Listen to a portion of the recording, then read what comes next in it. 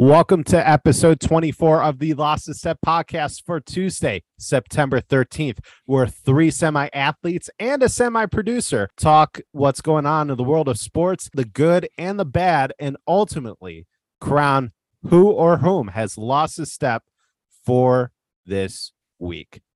Mike is out this week, but joining me as always is Max and Tom. And I just want to ask y'all, how you doing in Survivor, huh? How you doing? How you doing? You had to go there, Max, to start the show. Pinto, you've had 2 days. Mine was last night. Give me some more time to recover. Yeah, I mean, I don't know. I had San Francisco. Max had Denver. Make your own opinion on which loss was worse, but yeah, we're done. Mark took Miami. Game was never in doubt. Just likes to pick against Belichick, thinks that he's smart, and he's moving on. And Max and I are fools, and we're going home. Think I'm smart. I'm still in, and you guys are out. Mark is living rent free in Bill Belichick's head. Yes, you're darn right he is. That's right. You're darn right he is. Me and my Optimum whatever internet they have down there. I don't know what they have down there.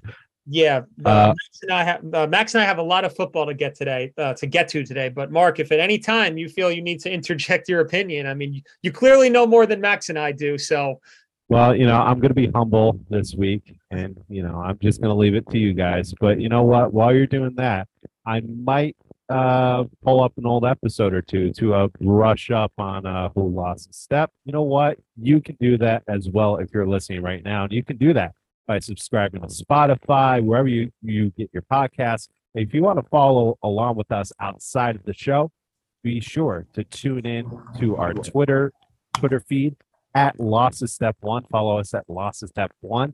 And on Facebook, be sure to follow us along there just by searching the Lost a Step podcast.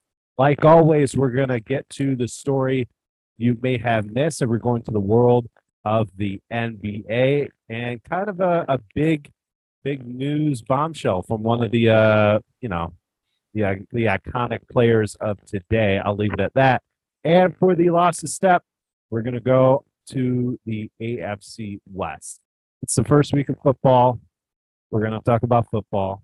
We're going to talk about the first week, the highs, the lows. Max, Tom, why don't you lay it down how you guys are going to go about that?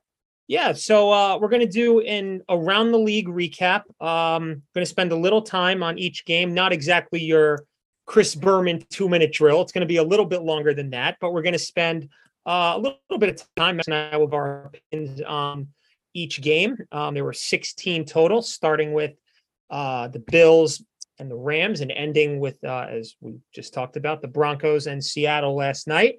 And Max and I will go back and forth and talk about what we saw in the first week of the NFL, which was a pretty, Max, I don't know about you, but I thought this was one of, at least for upsets, the craziest week one I can remember in quite some time. Yeah, I was trying to think about it, just going back the last few years, and definitely in the past few years, I don't think we had a week one this crazy. Just looking at Survivor, it just seemed like a lot of favorites went down this week, and yeah, it was entertaining. A lot of good games. Overtime, we saw our first tie of 2022. So a lot of crazy games and an exciting week one. Yep. I was thinking it might have been, and then last night just put it over the edge for me. That was icing. I don't mean to kick you when you're down, but I mean the facts are the facts. That just was the icing on the cake for me, and what was a pretty wild week one. I think I just kind of expected just the way the Sunday games went. I just kind of had a bad feeling going into that Seattle game that they were going to pull off the upset at home. It kind of made me. I kind of started wondering why I even picked that game. But yeah, I'm excited to talk about these games, including last Thursday's game, which I feel like was forever ago. Yeah, so that's where we will begin last Thursday, if you can remember that far back. Bills and the Rams. Max, the Bills making a huge statement on the road against the Super Bowl champs. Von Miller not showing his age. Huge pickup for the Bills all over the field. I still think Josh Allen needs to be a little bit more careful when he runs the football. I think that can come back to bite you at an inopportune time. But other than that, for the Bills, you really can't be too nitpicky. This team is loaded. This team is stacked. And everyone is expecting them to make a deep playoff run this year. And why not? Because they were great. Stafford misses OBJ a lot. The Rams should be able, you would think, to bounce back next week against the Falcons, but not a great showing by them. Yeah, no, the Rams, they definitely surprised me. But what I was more surprised about was the Bills defensively. I thought the Bills offense would look basically how they looked, maybe not as good because they really moved the ball well. It seemed like they couldn't be stopped. But defensively, their secondary, I was worried about going into the season. And they honestly didn't seem to miss Tre'Davious White too much. I don't know if that was partly the Rams not looking great, but the Bills defense overall just really came to play. And Von Miller seems like he's going to be a difference. He's still playing like he's, in the prime of his career. He doesn't look like a young he's guy out there, at least. Yeah. Yep. He was definitely did not show any signs of age, any signs of rust. He was flying all over the field.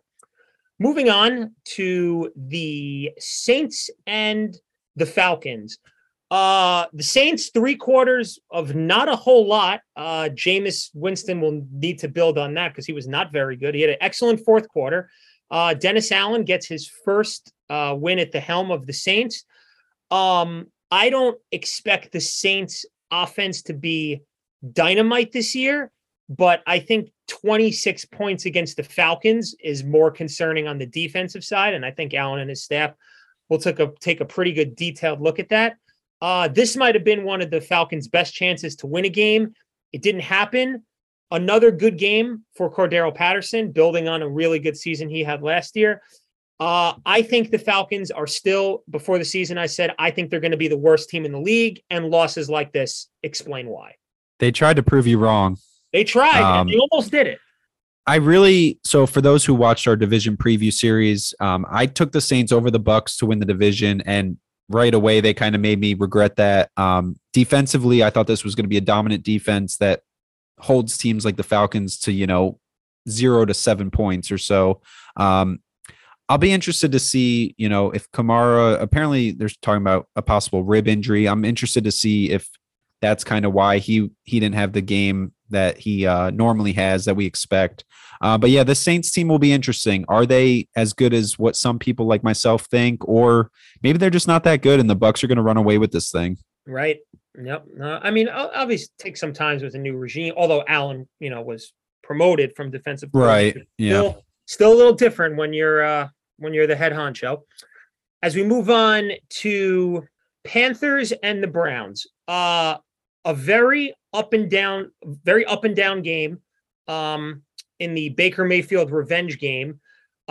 Sacked 4 times and fumbled 4 times, despite Carolina somehow being able to recover every single one of them. I think Max Baker will need to bounce back more mentally than physically, because this is one that he really wanted badly. Jacoby Brissett, game manager extraordinaire. When you got Kareem Hunt and you got Nick Chubb, if you can protect the football and let those two guys go to work, you probably won't get blown out too much. Nice job by Cade York, 58-yarder to win it. I was impressed by the Browns going and getting that win on the road. Bad start for Baker, not what he wanted to start his Panthers career.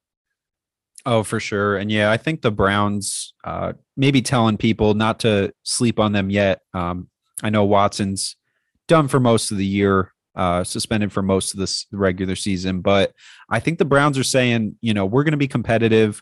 Maybe the Panthers aren't a great team. We'll wait and see on that. But I think they're going to be competitive in a lot of games, and they're going to play good teams. And because of what you mentioned, Chubb and Hunt, and what seems to be a pretty good defense with Myles Garrett leading the way, I think the Browns are showing that maybe they're not going to be as bad as what people think without Watson and with Jacoby Brissett as that game manager, because it seems like that's really all he has to do. Just don't turn the ball over, be smart, and let his defense and run game, get them to the Deshaun Watson days and see if Deshaun Watson can take them to another level.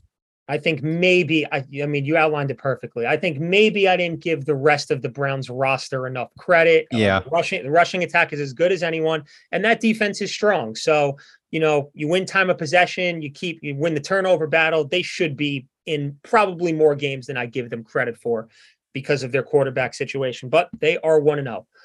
Moving on, 49ers Bears. This one's tough for you. That did not go well. The 49ers, 176 rushing yards, but only 66 coming from running backs. Elijah Mitchell getting hurt. Deebo Samuel had some of them as well. Trey Lance, the rest of it. The defense, 3 straight touchdowns. Obviously not what you want against the Bears team that is not an offensive juggernaut. Chicago, enjoy this one. There won't be many. And please get a new stadium because Soldier Field was a swimming pool. A lot of people kind of blame the weather on the Niners loss, whereas I looked at it like, oh, this gives me even more reason to think the Niners are going to win this game. Like, that's what I thought. They have a great offensive line. You knew Trey Lance, is more of a running quarterback than probably a great passing quarterback. Elijah Mitchell obviously got hurt, but they have Deebo Samuel. They have other running backs. It's just a good scheme to run the ball. I feel like they're made to play in this kind of weather, if anyone is. And so I was disappointed with the way they played. I thought, whereas the Browns, I thought people didn't give them enough credit going into the season. The Niners, I think some people are giving them a lot of credit because how they played last year. But we got to see how Trey Lance plays. We'll see if he ends up playing the whole season and what happens with Jimmy G. But yeah, I was disappointed in this Niners performance, even with the weather, even on the road against the Bears team that I still they just don't seem very good. Right. Head down to the Bengals and the Steelers. This was something. 4 turnovers for Joe Burrow. The offensive line didn't look great. I still think they'll be okay. He's not going to throw 4 interceptions every week. I think I don't love the offensive line, but I think they'll be okay. The defense was solid for most of the game, and they had a 29-yard field goal chance to win. Bad snap after the long snapper got hurt. So it didn't happen. Typical Steelers win we've seen over the years. Very ugly, finding a way. I swear, I think Mike Tomlin likes winning these games more than if they win by 20. I think he lives for the gritty, ugly win. I think those are his favorite. Minkah Fitzpatrick to think for that, blocking the extra point to send it to overtime. The Steelers offense, and Najee Harris hurt now too, probably won't be explosive throughout the year. But as always, that defense is usually always strong, good enough to keep you in games. Heck of a job by the Steelers. They're 1-0. Yeah, and Trubisky or whoever, Kenny Pickett, Mason Rudolph, whoever's under center, I don't think it's a huge difference from the way Big Ben was playing last year. So if they can get about the same or a little more than that from what they got from Big Ben, I really don't see why. I mean, of course, the TJ Watt news is tough, but apparently now he's not missing the whole season. So that's a positive. But I think the Steelers team, they're going to be the same as they are every year. They're going to be in every game. They're going to win these tough, close games. A lot of it's because of Mike Tomlin, and a lot of it's because they still have these good defensive players and just good defense in general. Steelers team will be interesting. When they play the Ravens twice a year, those will be good games. They play the Browns. They got the Bengals one more time. The Steelers could end up going 5-1 in the division somehow. And people, again, maybe a team that people didn't give enough credit to coming in the season. So definitely see the Bengals. I think Joe Burrow, I'm with you. I think he'll be fine. I like the way that they fought back. This is an offense that can score points quickly. So I'm not worried about them getting down. I think they'll be pretty good. I think they have a good chance to make the playoffs, but I wouldn't be surprised with the loaded AFC that if they somehow, were on the outside looking in. Real quick, I think it's ridiculous that they are the underdog at home against the Patriots this week. I think that's absolutely ridiculous. The Steelers are ridiculous. Don't understand. Moving on. Lions at home field. Home field. Lions Eagles. This had a lot of points. Eagles winning at 38-35. The Eagles had 455 yards of offense, and Devonta Smith didn't even have a catch. They will play better teams than the Lions throughout the year, but Jalen Hurts looks ready to take that next step. The Lions will be a problem all year. DeAndre Swift and Armand St. Brown, they're like fringe stars. And even if the defense isn't great, which I don't think anyone expects it to be, they really can score. And even if they fall behind like they did, they can put up points in a hurry and get themselves back in it. So the Lions won't be a pushover, kind of taking on that same role that they took on the end of last year. They were in a lot of games last year. They kept a lot of games close. They did it again today. They're just not quite there yet. Yeah, and I think Jared Goff, like a lot of people kind of wrote him off when he went to Detroit, and he didn't play bad last year. I don't think he's like that difference maker that's going to bring a team like the Lions to, a Super Bowl or anything like that. But I think Jared Goff is playing pretty well with the Lions. I think he fits in well there. But their offense, they have a lot of weapons. I'm worried about that defense, and I think that's what keeps them from being a competitive team. Not competitive in each game, but just record-wise and having a shot at a wild card. But yeah, I think the Eagles, A.J. Brown, I think a lot of people were, it seemed like it was kind of split where some people were saying A.J. Brown's going to bring Hurts to another level. Some people thought it doesn't matter that A.J. Brown's there because Hurts can't get him the ball or can't throw it to him. I'm excited about this Eagles team. I definitely nervous about them as a Packers fan, seeing another team like that. That's just another good NFC team. But yeah, I think the Eagles are definitely on a lot of people's radars now if they weren't before the season. Colts Texans. It's a tie. In my opinion, Max, it's really a loss for the Colts. After last season's horrible ending, this is not the way to start. Nice job coming back down from 20-3, and then a chance to win it in overtime. But the 2 first half drives inside the 25 and coming away with nothing really hurt. I think the Texans can kind of be like last year's Lions. Last year's Lions lost 5 games by 4 points or less. I actually think the Texans could kind of be like that. Davis Mills is pretty okay, and I think he'll be able to put them in some games, especially in a division that does not think to be that good. This would have been a really nice one to have to settle for the tie. Yeah, and I think the Colts, it's a new quarterback, but it's the same Colts. I think I shared a stat with you. I think it was 0-8-1 in their last 9 openers. So for whatever reason, the Colts just start off slow. They also seem to struggle in some of these easy division games. We saw it last year at the end of the season with the Jaguars. They lost. One could have made the play. They win and they get in the playoffs. So I still just don't know about the Colts team. They were a team that I thought was kind of a dark horse for me as a Super Bowl contender. But I kind of said that last year with Wentz. I probably said it with Philip Rivers. Like, it just seems like it doesn't matter. It's just, I don't know if it's Frank Reich. I don't know what it is because it seems like they have all the pieces, but they're just not getting it done. And a tough, like you said, it feels like a loss. I'm sure that's kind of how they took it in the building. For the Texans, I'm sure they obviously would have loved to get the win. They were up big, but it's good sign for them to say they can compete with a team like the Colts. And like you said, maybe they're going to be a little better than people think. They're not going to be a 1 or 2 win team. Maybe they'll be like a 5, maybe 5 or 6 or so. And so a lot of people I think would be surprised by that going into the season. Going on to Patriots and Dolphins. Bill Belichick had the Patriots down there 6 days earlier before the game because of the heat to get acclimated to the weather. It didn't seem to matter. Kind of Max, same question as last year with New England. How much offense can they generate? If the defense gives up 20 a game, that should give them a chance every week. Miami offense only scored 13 because they had a defensive touchdown. Yeah. I still don't think Tua is the guy, but Hill and Waddle is a really nice duo, and they'll be able to help him with a lot of yards after catch throughout the season. I was more impressed, Max, by the Miami defense. 3 turnovers and a score. I thought they were the story of the game. Yeah, and I think it was 2 years ago, Miami's defense kind of was sneaky, and they had a lot of good games when people didn't think they were very good. And then last year, I don't think they performed up to what they were expecting. Maybe this year they put it together defensively, and then offensively, like you said, get the ball in Hill and Waddle's hands. Let them do work. Don't make too much. Just get the ball to them. Edmonds, I think, is a decent back. They have Mostert if he can stay healthy. So this Dolphins team is interesting.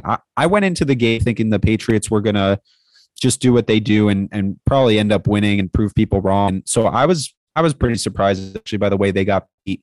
And it'll be interesting to watch this team a year because there was talks about this offense and the offensive coordinators having, two offensive coordinators, guys that aren't really offensive guys.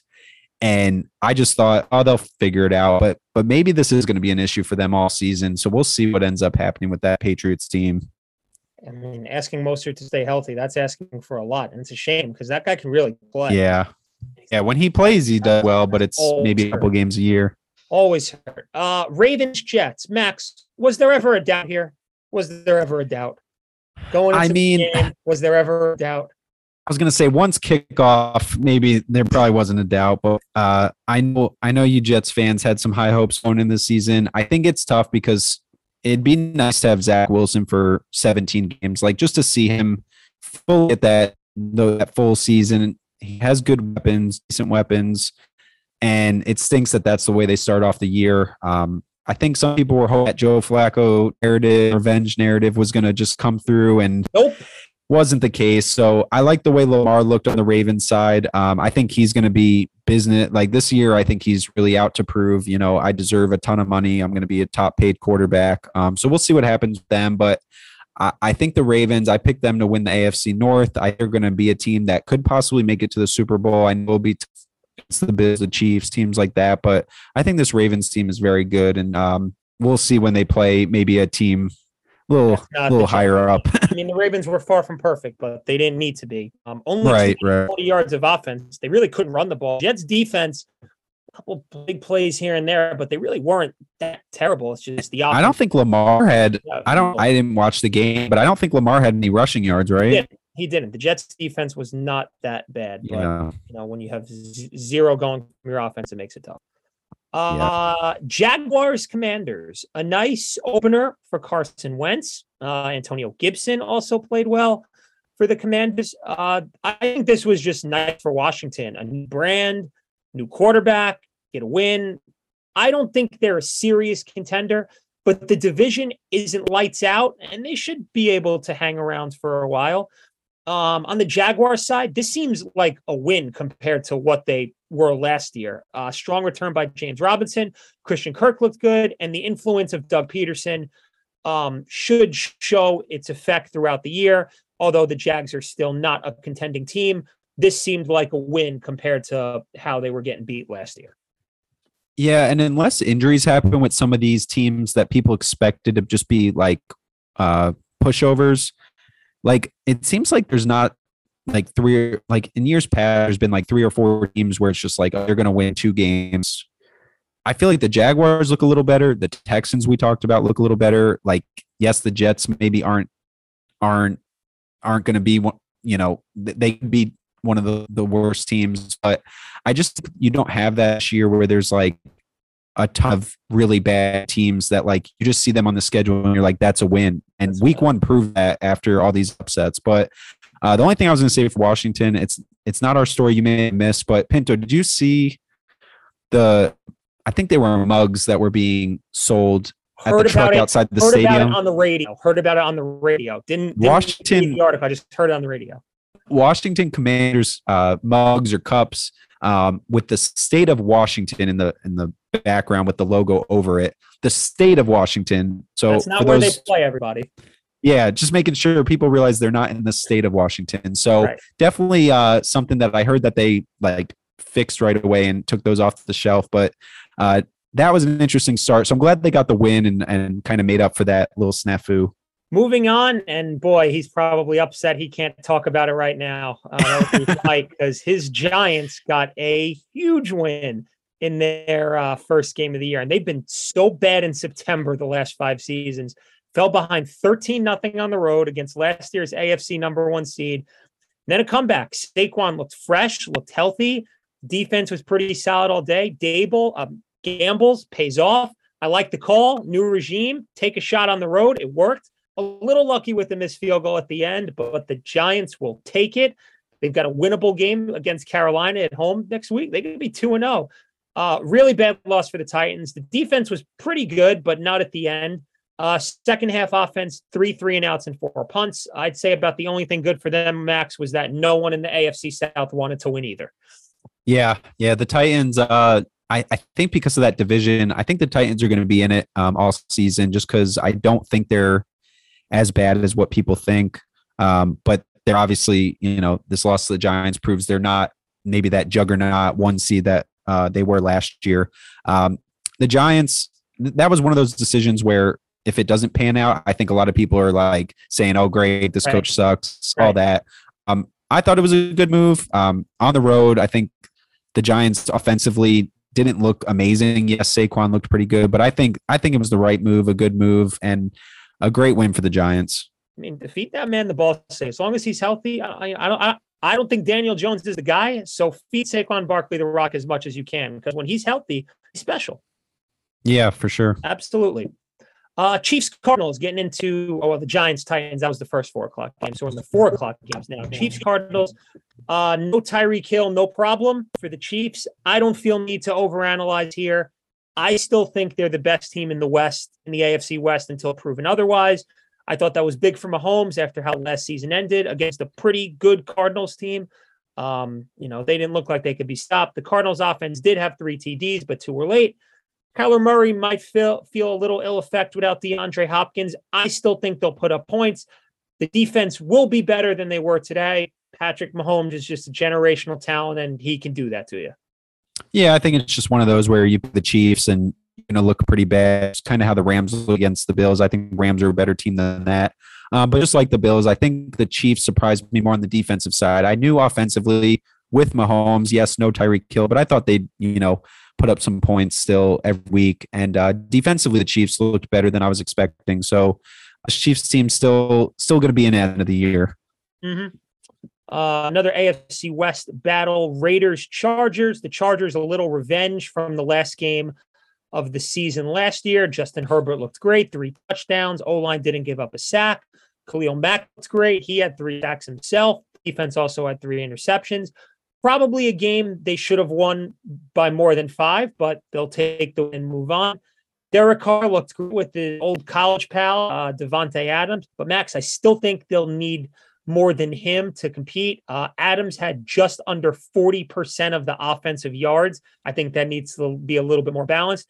I think the Chargers are better than the Raiders, but the Raiders are still a good team. And I think a 5-point loss against the Chargers is not the end of the world for them. Yeah, I mean, if the Chargers are the team we all think they're going to be, then this loss isn't too bad for the Raiders. The only thing that's bad about it is it's a division loss, so this could hurt them if they're trying to win that division. Josh McDaniels, I'm just interested to see how he does as a coach. His last attempt at it was with the Broncos team that I don't think anyone thinks is as talented as the Raiders are this year. I'm interested to see how he does there and if he can stay a head coach for a long time. So it'll be interesting to watch this division all year. Vikings Packers. Let's not talk about this one, Pinto. I think we'll run out of time. Max, I saw it coming. I felt it coming. I said the Vikings on our last show, they're going to win the North. Justin Jefferson is a beast. Kirk Cousins was solid. And my NFC North champion pick Vikings played a perfect game at home under a new regime in Minnesota. That had to feel great for them. The defense was sound all game long. You really can't ask for more. But the Packers aren't going to average 7 points a game, and the running game and the defense is going to be good all year. I don't doubt that. But I'm telling you, Rodgers with Allen Lazard as his number 1 now is going to show itself. I think they need another receiver to win the NFC North, let alone contend for the Super Bowl. I really do. Yeah, and to be fair, Lazard was out of this game, so hopefully he would have a little bit. I'm not saying he would have, put them over the top or anything like that. But my only real thing, this game was in Minnesota. The Packers never, just dominate in Minnesota, whether they're, no matter what team they have. I think Minnesota always gives them a good game there. So we'll see when they go to Lambeau, whenever that game is. And then Christian Watson, I don't know if you saw that, but he dropped along what probably would have been a touchdown that I think either would have put them up 7 or would have tied it. And then they had a 4th and goal opportunity. Rookie, yeah. Right. Yeah, early second round pick. Right. But and then the 4th and goal, they turned it over on downs and didn't score a touchdown. So this game, this is every game, but a few plays could have made a real difference. The Vikings definitely looked better. Packers looked a little bit of a mess. We'll see and Jenkins come back for them, and then Lazard hopefully makes a difference. And these rookie receivers, these other receivers have to step up. Obviously, people realize that. Devontae Adams not playing there definitely showed on Sunday, but we'll see if they can start to get together. And they play the Bears Sunday night, so a great game to hopefully get it together. A nice bounce back game, hopefully. Yep, I still think they need one more receiver. Bucks, Cowboys. Oh boy. Cowboys season over. Is it over? Dak's hurt. We don't know exactly how long. Cooper rushes in. He looks like he's a bartender in Utah somewhere.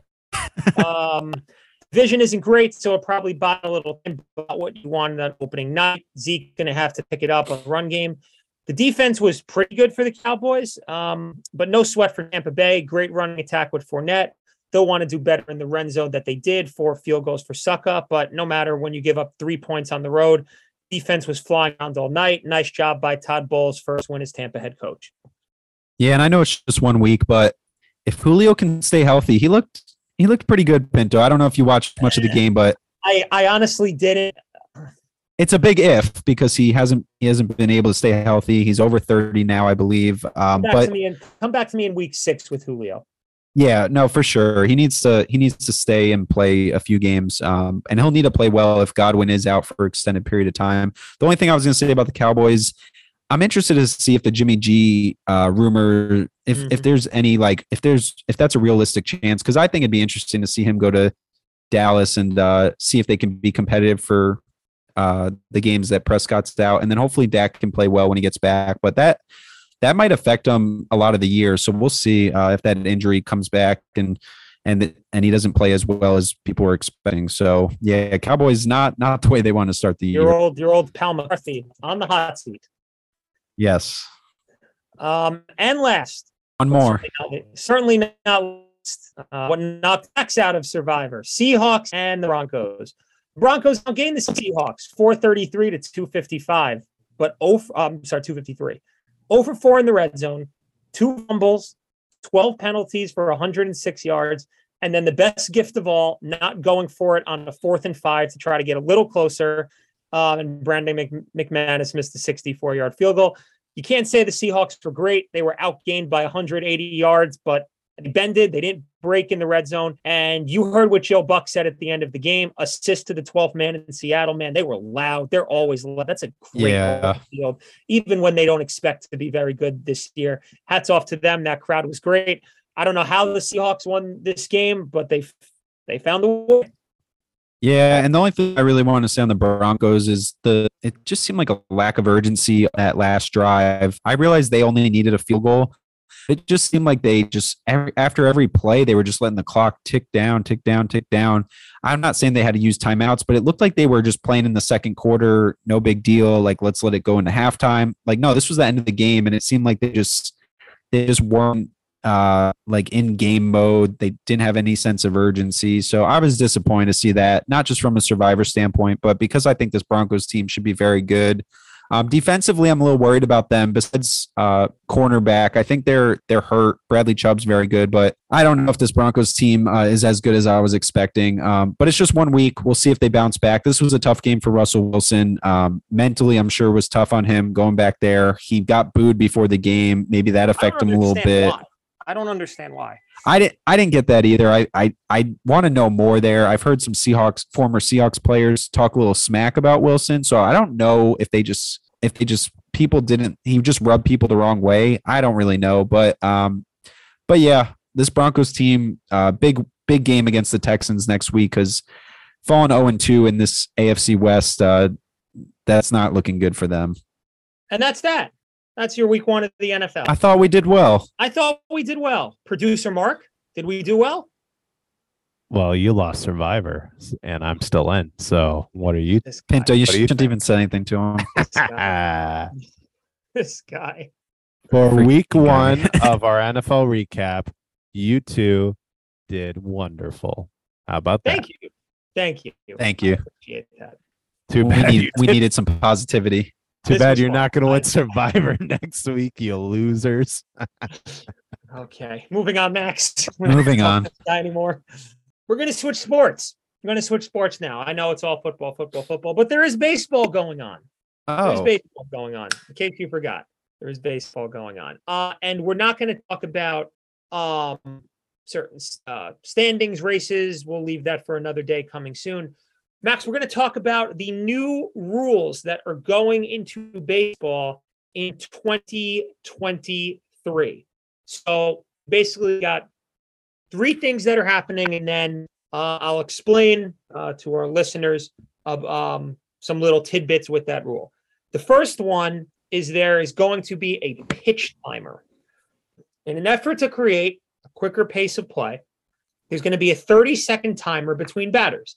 Between pitches, there will be a 15-second timer with the bases empty and a 20-second timer with runners on base.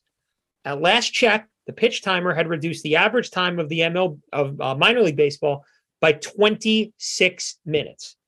The rule also limits on throws to first base, but has also increased stolen base attempts. Specifics to the rule, and I won't read all of them, but the ones that stick out at me are the pitcher must begin his motion to deliver the pitch before the expiration of the pitch timer.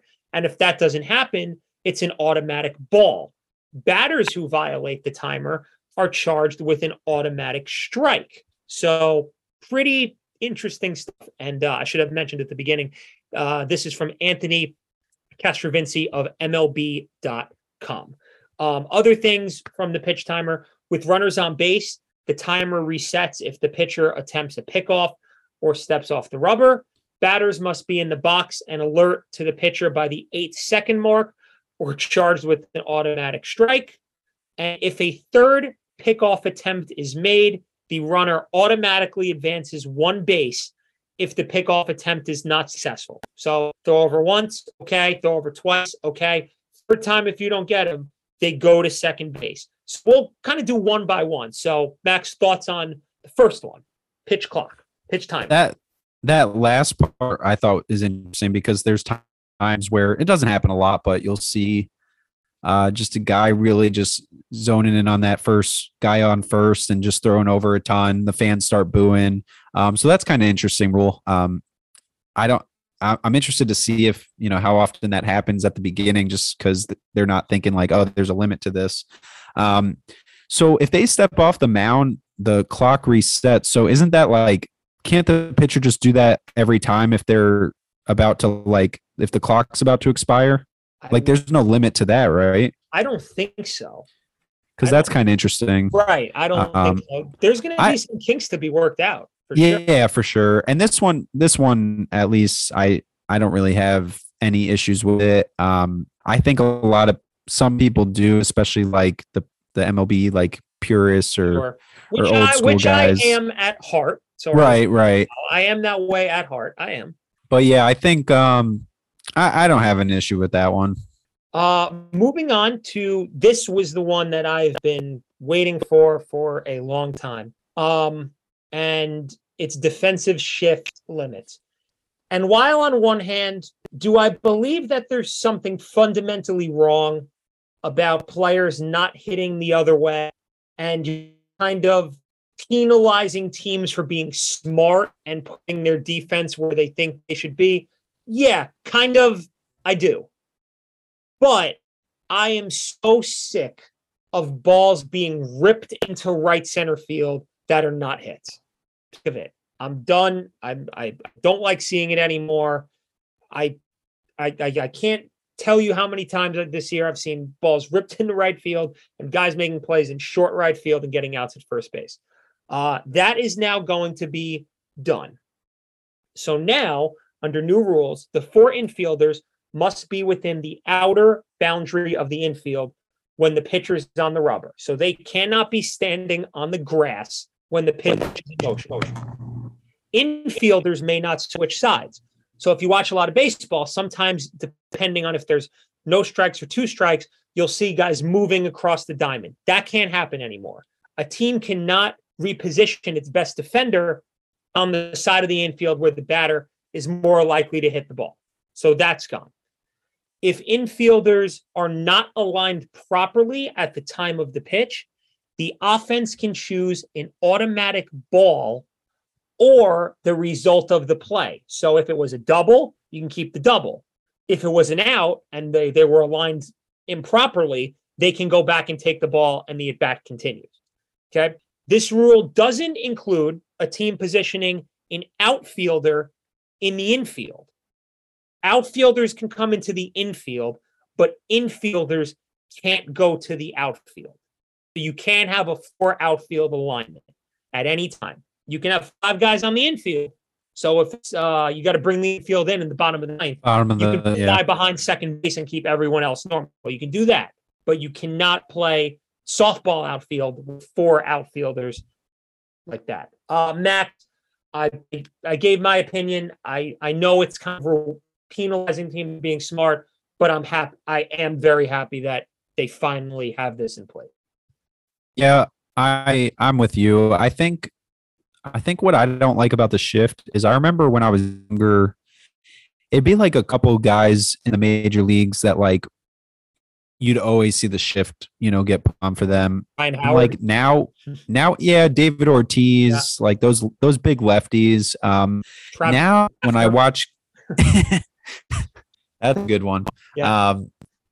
Now when I watch games, it seems like constant that there's a shift on, and like that's what bothers me is like it's not just this like once in a while thing anymore, but it's like used all the time. And like you said, like watching guys hit the ball hard, hit the ball well, and it being out, I get both sides of it because it's like, okay, hit it somewhere else. Right. Kind of thought about this. I don't know if this is a good, let me know what you think about this, but like in football, if like someone's triple teaming the top wide receiver, people would say, oh, just throw to someone else. But like, that's a lot easier to do. Like they're like the people that are for the shift or against the shift. Sorry, let me restart that. People that think the shift is a good thing and they don't like this new rule, they would say, oh, well, if that guy's getting triple teamed in football, the guy just throws to a different receiver. The way I look at it is like, that's so much easier than a guy having to hit the ball the other way. And I get it. They're major league players. They should be probably wherever. That's kind of the way I look at it.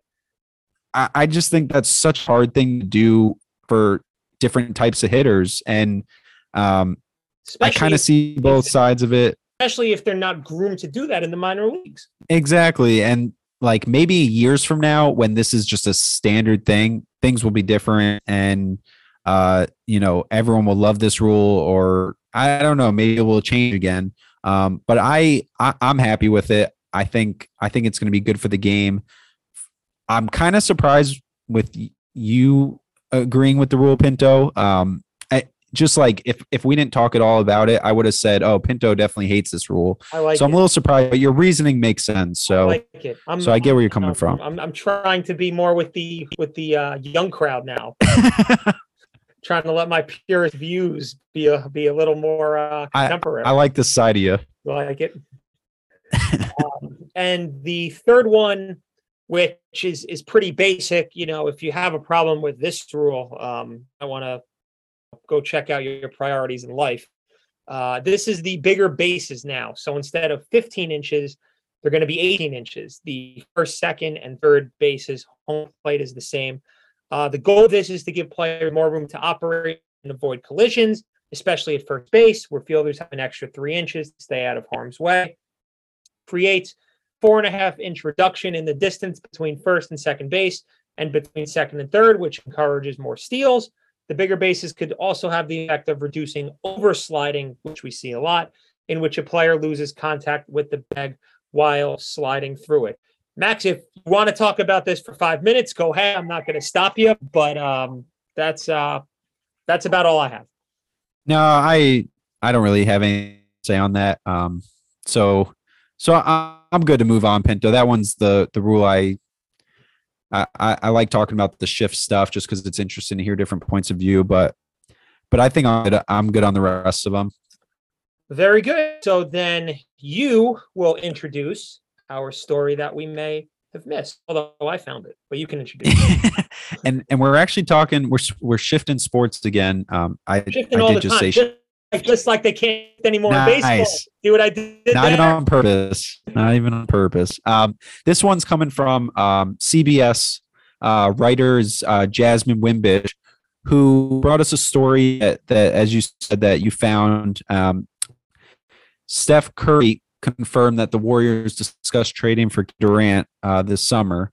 So as everyone knows, Kevin Durant requested a trade. It seemed like he was definitely going to get traded. He ended up with withdrawing his request. It's like he's most likely going to be with the Nets this season. Basically, Curry said, let me bring up the quote here. So there was a conversation internally about if he was available, would you? I was never hesitant, Curry said. Every team has those conversations, and obviously they're going to call me and ask, how do you feel about it? I guess, Pinto, is this a surprise? I mean, I think most teams probably talked about Kevin Durant when he requested a trade. Yeah, probably. I mean, is there a better soap opera than the NBA? It's really nothing. They should cancel every soap opera on TV. Just have like Woj talk on all the channels to just. It's an all year round. It's an all year round reality show. Honestly, I mean, look, I know that right when he's available, every team's going to call. Right? If we're not going to know it to what level Golden State would him, but I would kind of be surprised if Steph Curry was really, really pushing for that. I was thinking about this the other day, Max, right? Like the Warriors are cool, right? They've been cool for a long time. It's kind of like the Bulls when the Bulls were cool, right? Curry is Jordan. Thompson is cooler than Scottie Pippen, in my opinion. And Draymond Green is Dennis Rodman, right? I see great good comparison, team, right? And if you bring in Durant, like Durant isn't cool. He's a great basketball player, but he's not cool. He kind of ruins that kind of threesome they've had in Golden State for how long. And I kind of just think that would they be the favorite to win the championship if they got it? Of course they would. They probably need an injury not to.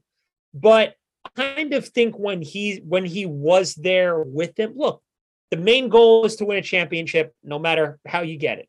Yep. Understood.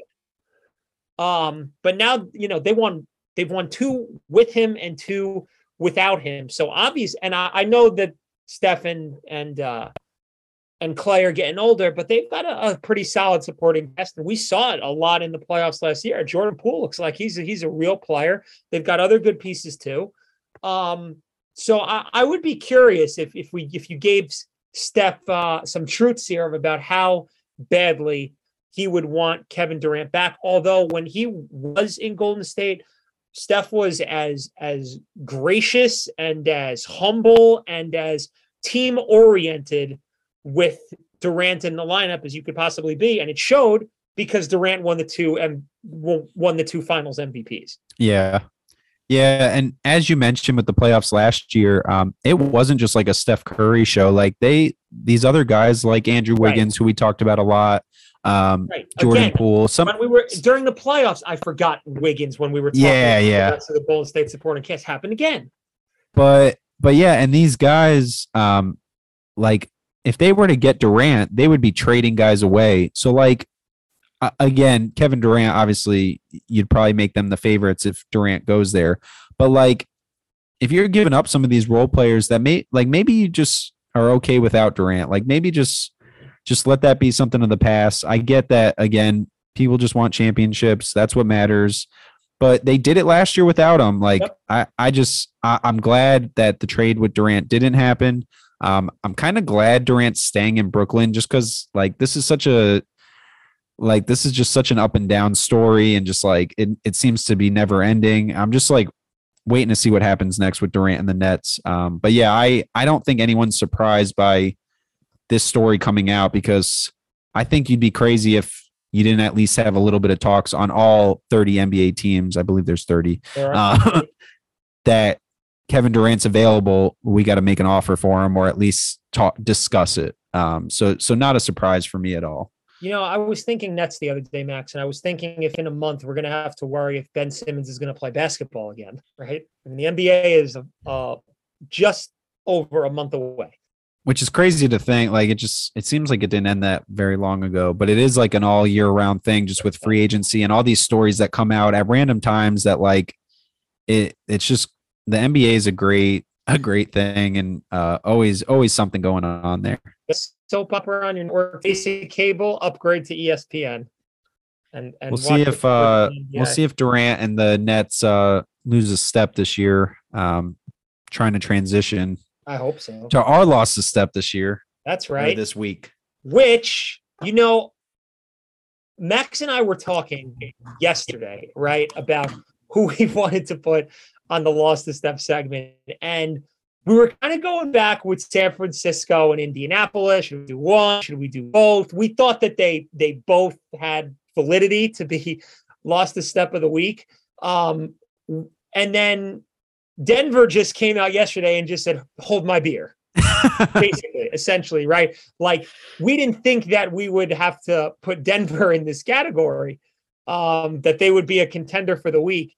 And then again, after what we saw, the red zone futility, outgaining them by almost 200, the idiotic 2-minute drive at the end of the game.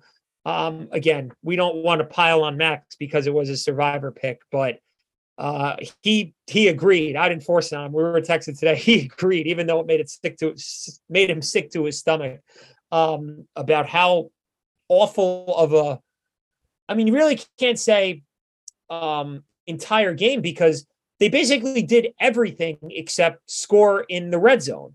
The defense was good and they had 455 yards of offense. So red zone futility and pretty bad coaching at the end of the game leads the Broncos to be our Lost a Step segment of the week. Max, we covered a lot of it before, like basically when the show started. We did a recap on the game. I just brought them up again. Do you have anything else you can add about that Denver performance?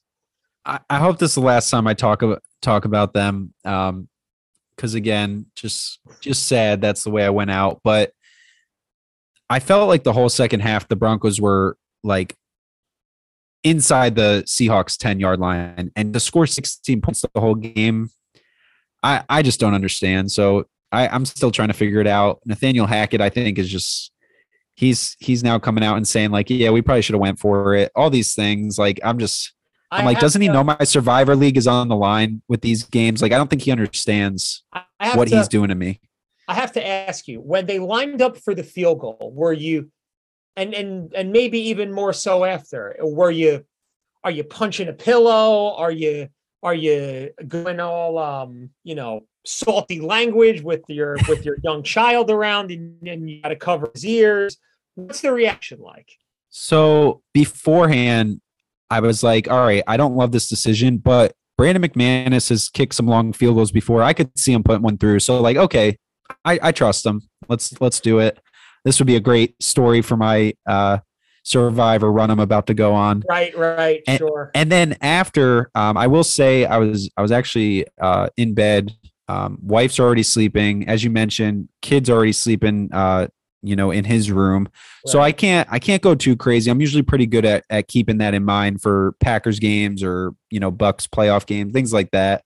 And it's really just like saying a lot of things internally and then just not being able to go to sleep for probably an hour after the game, because I don't know how it happened. I don't know how the Broncos lost that game. And so just a lot of sadness, Pinto, a lot of sad. And still today, I'm still feeling it. I think it's going to take a little bit of time. Well, you had feelings of sadness. You know who probably had feelings of laughter after that? Our producer.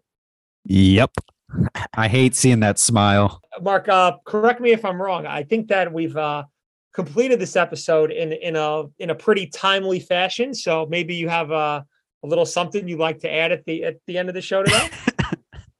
What, you want me to say thank you for doing your job? No. I want you to tell the folks who you're picking in week 2. Oh, see, I didn't. You think about the he's Dolphins. got that out already? I figured that's what he'd be studying today. Yeah, I spent the last hour listening to you guys, and you know what? If you guys help me out, maybe you'll get a cut. I don't know. I mean, why would you want help from us? Yeah, from a couple of losers. Yeah, why would you want to have help from us? because I want to help out, the needy and the poor. Oh, I'm all about geez. giving back. I will say I'm excited to watch this run, whether it's just a week long, or if Mark goes all the way this year. It's going to be If exciting to update the listeners. This I'll was say this. Go ahead, Mark. Go ahead. No, you go ahead. I was going to say this was a 326 person survivor pool that is now down to 110. And now That's ridiculous. That really is ridiculous. That's Our wild. own Mark the Step now is one of That's those wild. 110. So basically 2/3 of the pool is gone. That's wild. Never And seen anything like it. that's your biggest pool to date, right? Yes. Yes, it is. I've never seen anything like first round exodus like that. And there are some games with crazy spread. Not that we're picking against spread, but there are some pretty bad teams against some pretty good teams. So I'm interested to see how the picks get allocated, because sometimes there's like one game, two games that are the favorites. There's a lot of Right. Yeah. different avenues a person could go this week. So I'm curious to see how the picks get. But It's time to focus on fantasy Mark football. Mark obviously knows more than we do, so it's his See, world, and we're just living in it. That's right. You just, it's my world. You're just a part of it. And here's the thing. The last time this happened, we all joked that I was going to get a 30 for 30 doc, because what did I run for? 11 weeks, something like that. Yeah. 10 or 11. Okay. So my goal is 5, and then exceed that. And then hopefully, I get the honey. And you know what rhymes with honey, Tom? Monday. That's right. We're We'll get we're the pulling money. for you. I was trying to think of something else. And you know what we should say too, which we forgot to mention. Mike is What? also alive as well. He picked correctly. So, he's not here. Mike Not is as alive. impressive. Mike is alive as well. We should. See, here's the not thing. here today. He'll be back next week. We'll see if he has a correct pick next week when we record. Yeah. But as of today, Mike is still alive as well. I think he took the Ravens. I think. My goal now isn't to. Yeah, my goal is to win, but my goal now isn't just to win. If I don't win, I want to beat at least Mike. I think that's the. It's a good goal. It's a good goal. So then chop this episode up, get it up quickly, and then just send it to him and be like, listen to the last couple minutes, and then it's on. It's on. What are we gonna do with all that money? You probably could open up your own silent movie theater in Rochester. I wonder what last year's winner did. Yeah, I don't know either. Yeah. What I wouldn't know. I couldn't get I was waiting to get my mention. It's like, okay, yeah, he's out week 1, but at least, he had a great run last year. But Last year's in the past, man. We're only focusing on today. Life is about the Mark. present. Mark, I want to go. You want to go? All right. Yeah. Why are the Well, Mets losing 3-0? I'm sick. we're losing time right now. Well, you know what? We're trying to live in the moment right now. But if you want to live in the past, why don't I suggest going to our Spotify and listening to some of our past episodes? We have 23 episodes for you all to listen to, and we're going to be a full house next week, right? I believe so. Maybe. Okay, I maybe. believe so. So We hope so. the We hope return so of Mike. indeed. Mike, possibly all of us on next week's episode.